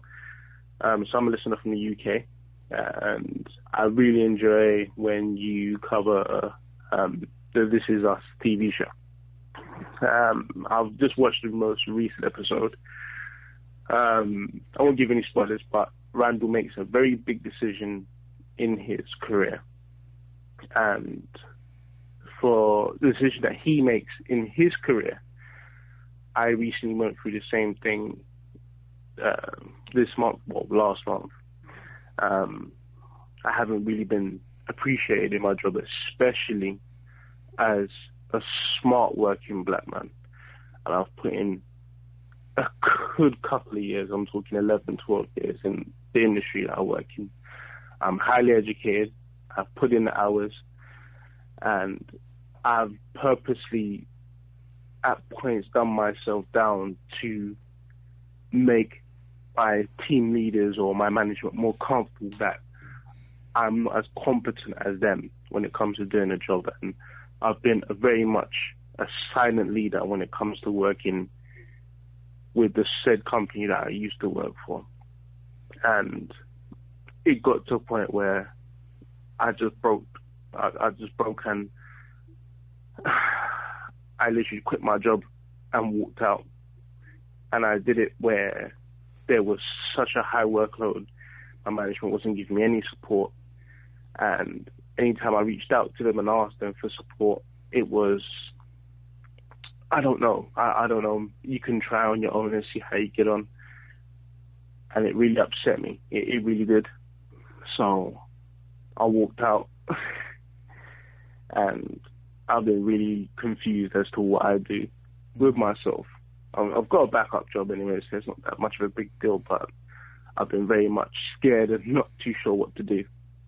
But seeing this most recent episode of what Randall does and how he handles his career, it very much made me feel a lot more at ease with what I've done and knowing that I've made the right decision, especially for my health. You know, it's only a TV show. However, for what this man, especially as a black man, has done, for what he's had to go against, it made me feel a lot more reassured in what I did was the right choice. Not only as me being a highly educated black man, but just a man in general and not being allowed to be walked over anymore. So yeah, I just wanted to share my what I've gone through and my thoughts with you guys. And yeah, thank you very much for doing your podcast. I really do appreciate it. Thank you very much. And you know, if you want maybe a more in-depth or detailed story, I'm more than happy to send you an email. Okay. Thank you very much, and have a good day. Take care. Oh, Bye. man. First of all, thank you for calling in. Karen, I'll see you up against the break. Let me push to the second thing, and then we'll answer his voicemail. Okay. I think I said email. I meant voicemail. We'll answer his voicemail when we come back on. But no problem. Yeah, that was... Thank you for calling all the way from the UK, baby. That was dope. I mean, I can't imagine quitting a job like that. I've never had it. The only job I quit like that was a Wendy's. I just told him I wasn't coming in, but that was by the phone, you know, and it was Wendy's. It wasn't, you know, it wasn't some major thing for me. But especially when you bring up the part about for your own mental health, as a black person and being overworked and shit, I think a lot of times we do neglect that part, the health and the mental aspects, and just try to push through. And it's good that you were able to do that. I'm glad you have a backup job. You know, I hope everything goes okay with that. But you know, a job's not necessarily the be all end all of your worth. And it shouldn't justify, you know, being treated like shit and stuff like that. So good for you, bro. And we're gonna send you a box of pears, and we'll make sure that we have a card from the team. That's a little This Is Us humor, guys. All right. And also, it's one of those things. I know I don't even watch This Is Us, but I can truly say that the best decision was to do that with Bossy, because I think for a lot of people it really helps them get through a lot of different things. And I know it's nothing but a quote unquote TV show, but I think that for a lot of people, they enjoy and they love it and they can see themselves in the characters. And it's just one of those things to where I'm glad that you see what you were worth, and I'm glad that you see that you seen that you was worthy of something more. Because the thing is, it's a lot of more people that wish they were in a place where they could make the decision just to flat be like, you know what, I'm out, I'm not getting the support, you know, y'all not doing what y'all supposed to do, and just leave. And that was very courageous, because a lot of people are at a lot of jobs that they actually should leave, should actually just apply and get another job, but they're still there for various different reasons. Yep. Let's go to the next voicemail. Got a few more of these, actually. What's up, Karen? What's up, Rod? I love I listen to the last episode of the pregame, and I love, talk about Tropic Thunder. I love the fact that I love Tropic Thunder so much, because like when that movie came out, like me and like 10 of my college friends wanted to go see it, and we was like, man, like half of us was like bawling in tears, laughing from beginning to end. The other half was like offended about the whole thing with Robert Downey Jr. and blackface. But the way Robert Downey Jr. played Sergeant, I forget his name, but the way he played Sarge, it was so good and so epic. Like, I don't know, he nailed it. He nailed the aspect of it so much, every aspect of it. Like, it was so hilarious. So, that movie, like, if you can get out your feelings and not be so upset about somebody being a black person, a white person, playing a dude, as Robert Downey Jr. put it, I'm the dude playing the dude, the guy's the dude. You can see that he's making fun of Hollywood, the fact that how far white actors will go to get a check. Like, and that movie is so ahead of the time, because, as you know, they still doing that to this day. You got Joseph Fiennes playing Michael Jackson, Michael Jackson said he didn't want white characters, white people playing him in death after his death. You got Matt Damon, The Great Wall. You got Scarlett Johansson playing Japanese character, a fictional Japanese character, but still, like, they just take these texts, man. But that movie is so good, so ahead of time.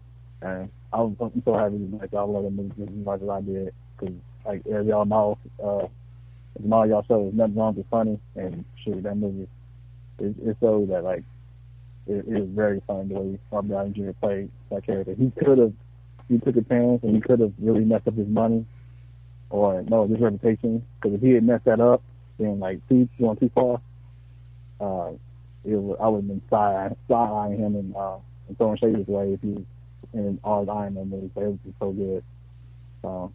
Just to look at Hollywood, the movie took itself and made fun of Hollywood, and I still gonna watch. I want to watch that movie again.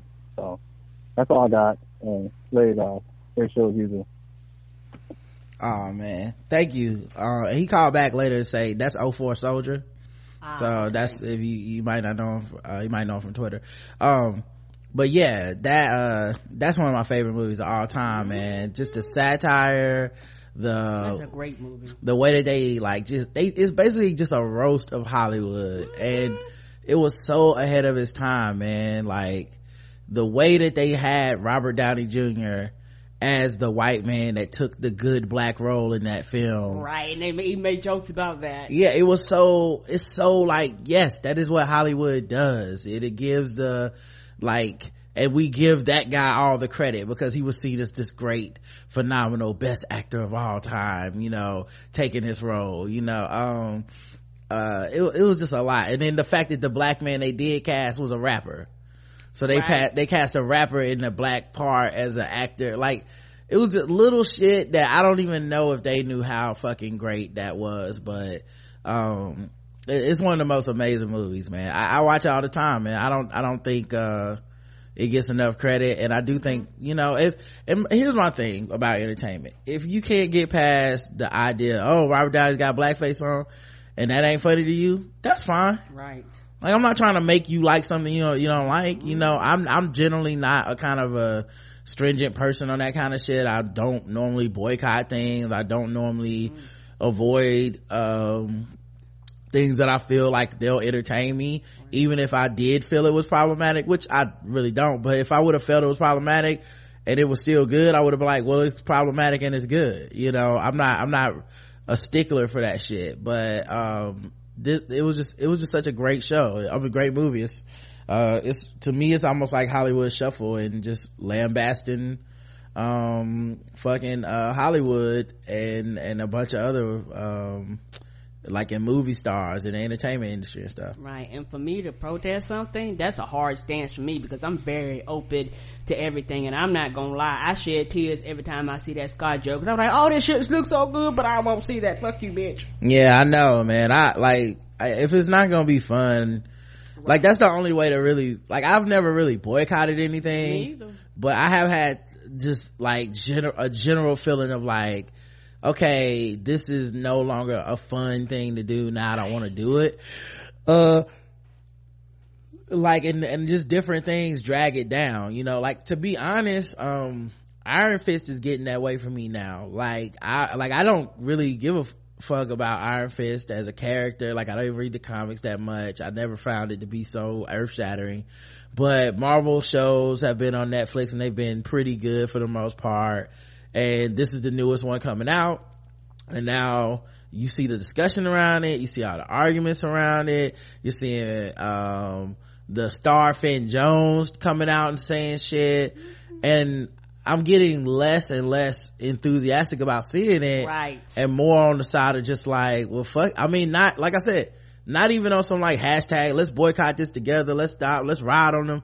Just more like, who I'm gonna talk about this with? This don't even seem like it's gonna be fun. Right. As a fan. As a fan, I'm in it for fun. You know, I'm not in it for, arguing the merits of whitewashing with people. That's like, none of that's fun to me. Right. That's how I feel about that Nate Parker movie, because I remember when you first showed me that preview, I was like, oh, that's gonna be good, and I got really excited, but as time went on and shit came out, I was like, fuck it, I'm not watching it. Yeah, it's not fun. Right. To me, you know. And then, like, even the people I know that like it, they don't sound like they had fun. They're all angry. They're all mad at people. Like, no, like, it's all these agendas. Nobody sounds like they were genuinely entertained by this movie, and they just think it's good, and they don't, and that's it. Like, I haven't seen one. Everybody either, I'm attacking this movie because Nate Parker is a guy who got away with rape, or I'm protecting this movie because I'm mad that these people took this black man's movie. Like, there's nobody that's just like, well, as a movie I saw it and thought it was really good. Everybody got some kind of agenda. Right. So I'm out. Like, it just doesn't do it, you know. Even with with Iron Fist, the only thing that's even making me curious about it now is that some of the reviews are in for the first 6 episodes and they're like, it's terrible, and I'm like, wow, Marvel made a terrible show. Right. Like, I kind of want to see how terrible the shit is. Right. Which, you know, to like set just bias against Marvel. Yeah, it's almost like it'd be better if the reviews came out and was like, it's okay, and because I'd be like, well, of course it's, you know, okay to good, but, you know, I just don't feel like fighting about it. Well, that's kind of how it goes with like Tropic Thunder too. Was a lot of people were like, blackface, I'm out. And I'm like, cool, you don't have to watch anything, but you might have missed out on a good movie. It was fun to me. That movie was so much fun. All right. Next voicemail. Hey, Rod and Karen. Just called to say I love the show, love y'all. I was listening to episode 1398, and I realized something about y'all that, you know, I didn't realize before. That y'all are both food terrorists. That's right, Rod's a Kit Kat terrorist, and Karen's a cereal before milk terrorist. Y'all just out here being the Bonnie and Clyde of food terrorism, terrorizing these podcast streets. Stop the madness, y'all. Anyway, love y'all. Bye. And she called right back. So let me see. Yeah, so I totally tanked that. Karen's a cereal after milk terrorist. Anyway. Love y'all. Bye. Say I'm gonna call you a terrorist, I want to get it right. I don't have a problem with her eating cereal the way she does. She just is really insecure about it. So just the fact that I even brought it up, she just went off. Because you said normal, like what I was doing was abnormal. It is abnormal. The way I eat a Kit Kat is outside of the box, and y'all won't put me inside of the box. I live outside the box. I don't mind being looked at as the not normal one. Well, you won't put me outside of the cereal bowl. Now you just in denial. It's obvious that you eat your cereal weird, and it's just that's just the fact that you won't accept it is just your fault. All right. 2 different approaches, I guess. You eat your We'll cereal just have weird. to agree to disagree. No, we won't. I see the good in everybody except your cereal bowl. Hey. All right, let's get to the next voicemail. Got two more. Hi, it's Olivia again. I don't know what happened. It just cut me off after 30 seconds. So I think it probably knows, and I'm about to cut you out, Rod, for serial shaming. How dare you serial shame? I'm so disappointed in you. After that whole video on there's no proper way to eat a Kit Kat, you had the nerve to serial shame Karen, and I had to call you. I am one of those rebels who puts the milk first in the bowl and then puts cereal on top because I don't like soggy cereal. Join the revolution. I want my cereal to be crunchy as possible. So I put the cereal in afterwards. I'm not a heathen. I'm not a bad person. And so when you were making fun of Karen for pouring the milk first, that just got to me. It hurt my soul. Oh, don't serial shame, please. Don't serial shame. There's more than one way to eat a bowl of cereal. I also wanted to say, I've been kind of watching you interact with people on Twitter, and sometimes I want to jump in, but then I realize that I don't really want to have to deal with people who don't know what they're talking about coming back at me in the comments. So I'll start typing and I'll be like, nah, I'm not about that life. I'm not about that life. Like, I can't deal because, yeah. Anyways, the other thing I wanted to talk about was Nicki. Nicki Minaj. I'm kind of annoyed at that track that she dropped. I didn't even listen to it. I read some of the lyrics, and I'm like, first of all, you had to get Drake and Lil Wayne. I know the song is going to be a hit, but you took the easy route, and so I find you no longer have credibility, in my opinion. So, but I've been seeing you saying to people that Nicki needs to take this L, and all these barbs are coming after you. So I just wanted to let you know that I agree with you wholeheartedly. I'm just not jumping in to the Twitter tornado because I'm not about that life. Anyways, love you guys. Talk to you soon. I hope I'll be back again. Thanks for all the great content. Thank you. The Barbie brigade was mad at your boy. I don't know. They both pink wigs in your timeline. They was all up. They was getting personal. They was trying to find everything they could talk about. They talked about you. Talked about me doing a podcast. They called me old. They were. Oh shit! Not old man. They looking. You out of touch. Yeah, they was like, you mad you not famous and shit. I was like, man, all I did was make a joke that she needs to hold this L. I was like, I don't even know what dude was like. Somebody come get him because I will take him down. You don't know who I am. I was like, I don't even know. You're right. I don't know who you are, and I'm not scared that you'll do anything to me over fucking Nicki Minaj, who doesn't know you exist. Right. And all this to avoid the obvious L that she took, man. I just think she shouldn't have responded. I wouldn't. If you was gonna wait 2 weeks to drop the shit that you did drop, you better off just not saying that. I think she could have really won the PR battle and everything by just never responding, because it had disappeared, and people would have it would have made Remy look like she was just lashing out for nothing, and this girl ain't even worried about you. Yeah, one person fight, you never seen it. You doing freestyles, you done dropped 2 and 3 songs, like nobody cares. But instead, somebody, like, she said serious fucking things about you, like protecting your pedophile brother type shit, and you came back with, you a bum bitch. It's like, okay. So, but the other thing too for her is, Nicki's just playing a whole different game. Like, she's not trying, her winning a rap battle or losing a rap battle will have pretty much no effect on her career for the aspirations that she has. But that, to me, the point was then don't even fuck with it at all, because you in a whole, if your whole thing is I'm in a whole different league, then just be in a whole different league.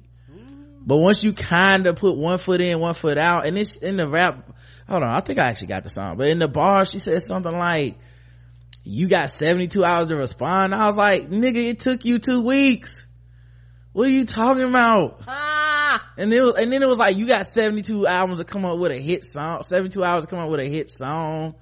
It just didn't make no sense, man. Like, I'm sorry, Nicki, man. Like, and I'm not some Nicki hater or whatever. I don't really have a problem with Nicki Minaj, and the songs I don't like by her albums and shit, but the songs that I've heard, like the singles and shit, I do like. There's several of those that I'm like, oh yeah, Flawless Remix. I fuck with Nicki's verse on this, Monster. But I don't think I was ever in her target demo in the first place. But this response, man, you might as well have left it alone. And I don't have any problem with these bars, to be honest. It's just, you got 7 minutes of Sheether, and then you basically respond by trying to drop a single, you know? Let me see if I can skip to her part. No.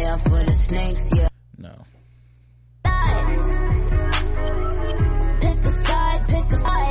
I took the prize and lift that bitch up. I took the ice. Let me lift my wrist up. I took the prize and lift that bitch up. I took the ice. Let me lift my wrist up. Hey yo, throw your wrists up. All my bitches up. These niggas is pussier than what? All them dicks is up. All my real niggas down the ride, throw your chicks is up. I ain't in the project, but all my bricks is up. You can't beat Pablo if your work ain't selling. What the fuck is this bitch in Helen? I would've helped you out that pit you fell in. I am the generous queen. Ask Miss Ellen. Tried to drop another one, you was itching to scrap. You exposed your ghostwriter, and now you wish you was scrapped. Heard your pussy on yuck, I guess you needed a pat. What type of bum bitch shoot a friend over a rat? What type of mother leave her one son over a stack? And the part about the pap, she made it basically a joke out of, you need a pap smear, but Remy's husband is named Papoose, so she was trying to like get at her that way too. Heard your pussy on yuck, I guess you needed a pat. What type of bum bitch shoot a friend over a rat? What type of mother leave her one son over a stack? Little bitch. So she basically tried to say, because Remy was talking about, you know, how they locked me up and I was away from my family and my kid, and then Nicki whole retort is basically like, what kind of mother would do something that stupid knowing she gonna go to jail and be away from her kid? Like that sound like that made you dumb. Down basic bitch thinking she back to back. Oh, you mean back? All right, and then so she says, what kind of got this basic bitch thinking she back, and then she's about to basically talk about the fact that second song Remy put out was over the beat for back to back, and she about to talk about that second diss track right now. Back to back. Oh, you mean back to whack? Back to back. Me and Drizzy laughed at that. They say numbers. So back to back is Drake's song, so she's like, me and Drizzy listen to your little diss song, and we laughed at it because it was whack. Don't matter, but when they discussing the king, they turn around and say LeBron ain't got 6 rings. So that was the thing for her, how everybody's like, sales don't matter, it's a battle rap, it doesn't matter if you make more money and you got more. She was like, no, people say it don't matter, but when we talk about who the best basketball players, we talk about the fact that Jordan got 6 rings and LeBron don't. So she's basically like, yeah, people, which, by the way, good point, because people do say shit like sales don't matter and shit, but every single time we talk about people's careers, the accomplishments, the sales come up.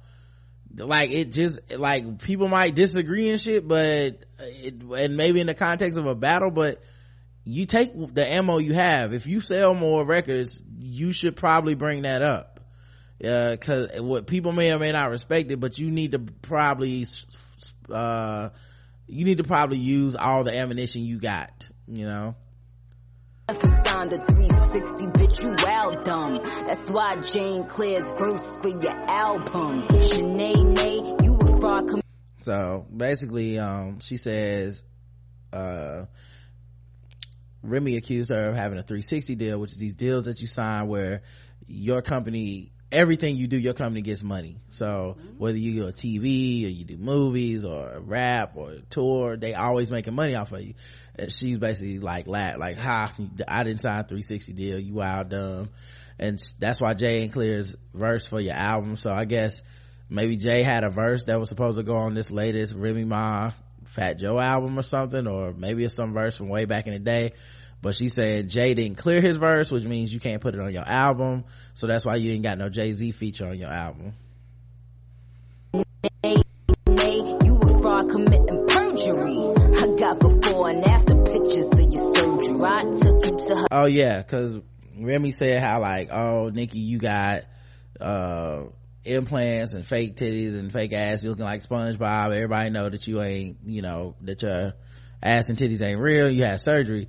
And then Nikki was like, well, you had surgery and I got the before and after pictures of your ass. I got before and after pictures of your surgery. I took you to her doc, but you don't look like rock. Left the operating table, still look like nah. Cause I don't. And so basically you went and got all that surgery and you still left the operating table and you don't look good. Now anybody that's seen pictures of Remy Ma, I mean that's a blatant ass lie, but you know, it's cool. You gotta diss who you diss, you know. All right, so back to, what was it, a voicemail we were on? We got one more voicemail, and I've already forgotten what the last voicemail was about. Were they talking about that? How did we get into this? Are you bringing up the diss? Oh, that's because she brought up the fact that the diss was whack. Right. I don't know if the diss was necessarily whack. I thought her bars had some merit to them, but you have to already really be worth no 2-week wait.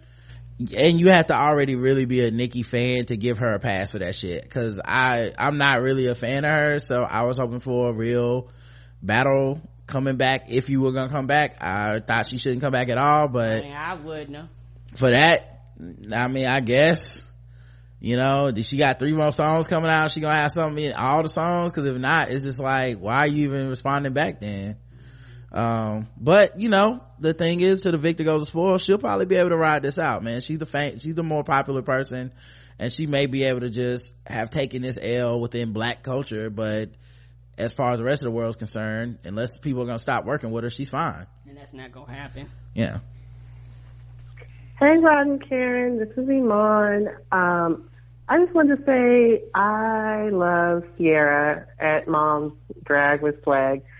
I know, like, a couple of episodes before, you were asking, who has all these voicemails? Who would have all this to say? And in a split second in my mind, I was like, oh, it's probably Sierra. And then you played it, and it was. I was like, yeah! But she just gives me so much life, and her voice just makes me so happy because she's just so energetic and vivacious, and I just love it. And I know you always usually say it, I guess maybe you mean it as a joke, like, if you have all these, or maybe you mean it seriously, that if you have all this to say, like, have a podcast for yourself. And I'm like, yeah, I'll listen to her podcast. So, Sierra, your girl, Iman, at Nerd Geek Ninja on Twitter, I just followed you because I love you so much. And I think you're great and awesome. But, yeah. And, of course, I love you guys, too, Rod and Karen, and you guys are amazing, as always. But I just wanted to tell her that, I guess I could have also told her that on Twitter now, too. Okay, I'm just going to go back into Twitter and tell her that again, about how awesome she is. All right, love you guys. Bye-bye. Bye-bye, baby. Yeah. First of all, I love CC, too. We love her. Yeah, I wasn't joking. When I said she should start her own podcast. Yeah. I mean, if you had that much to say and you're that entertaining and you can, you know, like, it's easier to do it now more than ever, like, yeah, she should start her own podcast. It's not a joke. Yeah, I think she should too.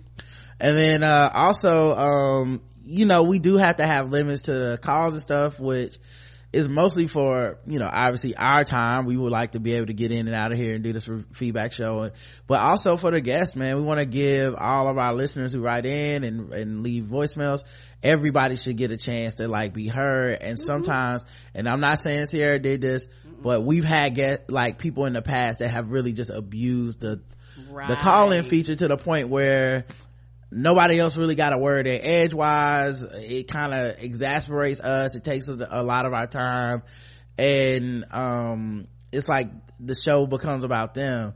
What I really was impressed by and really loved about Sierra is how, you know, she didn't take our like playful banter and being like, hey, you know, maybe next week leave a couple less voicemails or whatever. She didn't take that and get angry, or take that and say some sideways shit to us on social media or something. We've had people had that before. Do that. You know, we try to make it a joke. We try to be lighthearted about it, because most people don't mean bad when no, they don't. When they're just excited. They love the show and they're excited and they want to express their love and they want to like show something back, and we provide this entertainment for hours on end throughout the week, and they might like want to say something back, and which is fine. But you know, I think sometimes in the past we've been like, hey, you left 17 voicemails, or your emails are really, really long, and we've had people get mad at us like, how dare we, you know? Wow. So that was the thing that was the most impressive about her response, was just how mature, you know, we were on Twitter just joking around the other day, man. I appreciate her. Cool people. Yeah, I appreciate her for being cool, you know. It's sad that we have to like really give people credit for shit like that these days, but that's the truth. You know, it makes us nervous sometimes that fans are gonna take things personal or get offended by something when we really mean no offense. Right. We got emails. Episode 1390 from Ange, who writes, hi Rod and Karen. Okay, first off, I'm behind on the episode, so I'm working hard to catch up. My favorite part of your show, besides fucking with black people, guest the race, and white people news, is the feedback shows. In episode 1390, you had a listener who said they put syrup in their grits. What the fuck? Are you kidding me right now? Really? I am a grit girl raised in the South, and ain't no way somebody gonna get away with syrup in their grits. Why doesn't the listener just buy a box of Farina and get it over with? This is a sad day in Trump's America. I don't even know what Farina is. Well, you can Google it. I mean, sorry. You know, I mean, or you can just derail the beautiful rant that was in this email. Go ahead. I'm sorry. No, fuck it now. I mean, it's time to Google it. Go ahead and take your time. I will. It's cream of wheat, Karen. Oh, okay. I just Googled it for you. Thank you. And this is a sad day in Trump's America when someone can get away with this type of assault. I'm appalled. People of the North, get your grits revolution and keep syrup, sugar out of your grits. On the Kit Kat front, I don't eat Kit Kats often, but when I do, I break the sticks in half, bite the halves in half, and poof, my aggression is gone, and I'm ready for some white people news. I love you guys. Please keep it coming, because nothing's wrong if it's funny. Ange, thank you. Thank you. Yeah, syrup in the grits is new for me, but you know what? If it works for you, then it works for you. What am I gonna say? Karen eats cereal milk first. I don't know. Who is me to judge? You will not keep me in the cereal bowl. I think outside the bowl. Oh, so now you are outside the bowl. I'm outside the bowl. Okay, earlier you was trying to say I can't kick you out the bowl. You are outside the bowl. I'm not. Live life outside the bowl, people. You will not put me back in the bowl. I am outside the bowl. You know how I eat my cereal? I open up the box and I just pour the milk right into that bag inside the box and just eat it that way. I'm outside of the bowl and inside the box, but I'm inside the bag. Unless I take the bag outside of the box, then I'm outside the box with the bag. That's too much for my brain. John writes in, Emma, please. Dear Rod and Karen, first off, just want to echo all the praise you got in your discussion about the HBCU picture. It was incredibly educated for me to hear your perspective. On the topic of Emma Watson and Beyonce, the thing that really gets me is not only would it be pretty easy and painless for Watson to apologize and admit she was wrong, but she could even use it as a teachable moment for other feminists. Like, from her perspective, see, even women like me can internalize sexism like body policing because we have been so thoroughly marinated in it from our patriarchal society. she would get so much applause, probably more than she would deserve, and would be elevated even more as a voice of feminism. Of course, it would be even better if she admitted the way racism does the same things and leads us white people to make these kinds of oversights like she did with her Beyonce BS. But I'm not gonna hold my breath for that. Yeah, she already released like her quote unquote statement, and it was just the context of the interview where she went on to praise Beyonce in some areas, but it was like essentially you still had the same point, which is that the reason she excused it is because she was doing it for her husband, and that is different than just doing it for the male gaze or for just people in general to think about her being sexy or whatever. But it's like the picture you took in this magazine was not for your husband, so either way you got a double standard. You had a bunch of qualifications for Beyonce that you don't have for yourself, and that's cool. You just got double standards, and all you gotta say is my bad, I did, it's been a few years and I was still working through it at the time, blah blah blah. But instead you're just gonna get her tweeting out the pictures of the interview, and then a lot of people are gonna defend her no matter what. Can't wait to see the Harriet Tubman and Toilet Snakes double feature. Sign me up. P.S. I loved your review of Moonlight with Bossy. I have not been so moved by a film in a long time. It was really a damn near perfect film, and I think everyone should see this movie, and they ought to teach it in film school. On a related note, fuck La La Land, love John. Man, La La Land caught all the shade this year, man. I almost feel bad for them, but they white. Folks just coming and acting like it was the greatest shit ever. Yeah. I hadn't seen it, but me as a movie critic with my uneducated ass answer like all these other white folks, I got the right to do it too. No, I didn't watch everything, and my opinion is no. Mm-hmm. That's true equality. Trump's passion, your patience, and the Beehive. Trump's passion, this is from Kumi, who writes in Trump's passion, everything in episode 1396 was chill until Trump's passion got a bump out there. The whole time that awkward conversation was happening, I kept telling my Android device, girl, ain't nobody going to buy this lemon, sending it back to the country dealership. Your patience, Rod and Karen, I envy your ability to let people finish their dangerous opinions without people dying in the street. Without people dying in the streets. I feel my moral obligation is to stand by my fellow minorities at odds with my civility for fair debate and decorum. But I would rather eat the mystery meat at the office potluck to entertain Trump's passion as a good thing. Danny was tripping over the TBGWT high. P.S. In my mind, I can hear the comments being typed as you shouted, no, don't comment, guys, I'm good. Oh man, my eyes were crying from laughter when you had that initial reaction. It's like the Blackout Tips community are their own beehive, and Danny accidentally tripped over the nest. Could be its own horror movie. The comments and the tagline could go, they going in on you.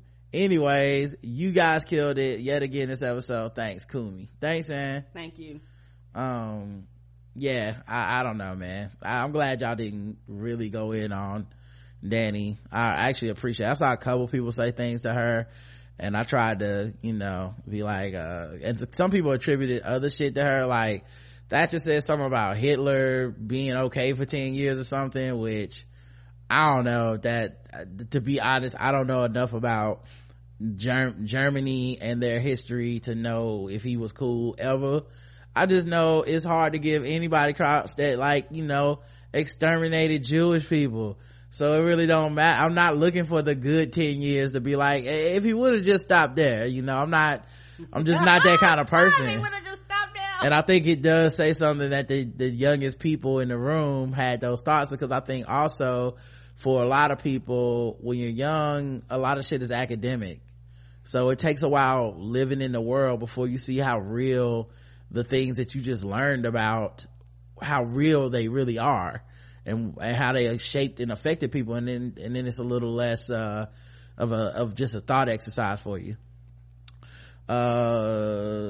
This is an email for Spoiler Movie Review for Get Out. I'll put that in the comments of Get Out. Malcolm writes in, what up fam? I have a question. My 8th grade daughter, and it's called non-homophobic solution. My 8th grade daughter recently got a new student in her class. On 2 occasions, she told my daughter she has a fat ass and she can turn her gay. I put my foot in my mouth in the past on this show concerning homosexuality. So I'm asking you two, how do you handle this non-homophobically? How do you handle it non-homophobic? First of all, how do you handle this homophobically? Right. I like, is there, I mean, there are rules for this because basically your child is getting harassed and there are, protocols to a child being harassed. Regardless, I'm very confused. So we handle things homophobically and non-homophobically now? We separate but equal? I don't understand.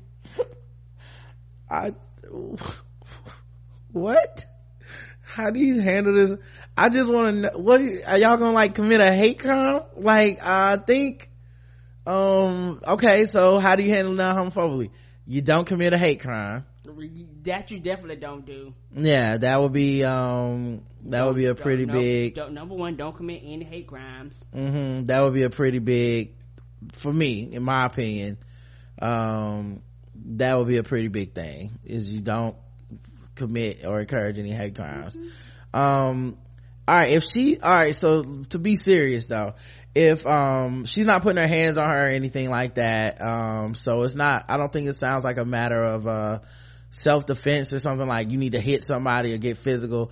I think she would need to report that to like a teacher. Yes, it's you as a parent, maybe try to is it possible to contact the other girl's parents or something like that? Cause it is pretty speaking for your daughter on your daughter's behalf, that's pretty fucked up you're getting harassed at school essentially. If you're not returning or courting or even worried about this sort of attention, it can be very distracting to your job, to what your job is as a student.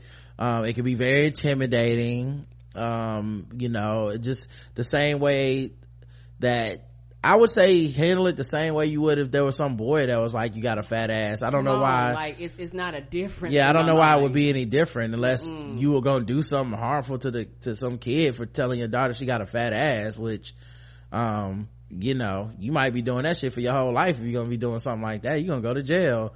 Use the tools that they have at the school, man, to try to mitigate it, man. Any form of harassment.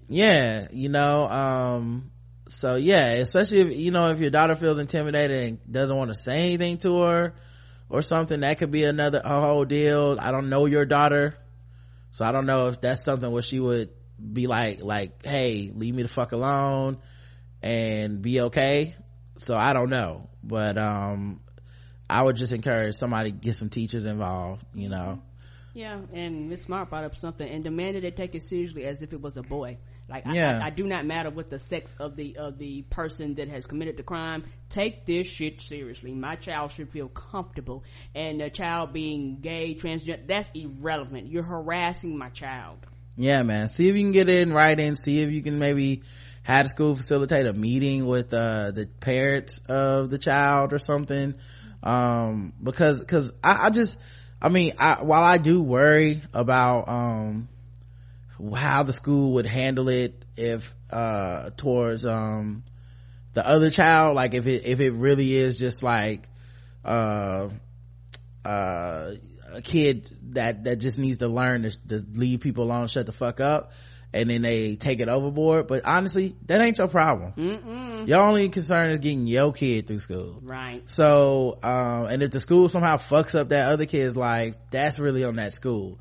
So like I said, I would probably bring it up to the school to see if you can get the harassment to stop, man, and take it serious. Like, if you got to go down there, if you got to write them, get it in writing, if you have to have an official meeting. But that kind of shit is something you definitely want to nip in the bud, because that's very, I just think in my mind, her being it being a gay child that is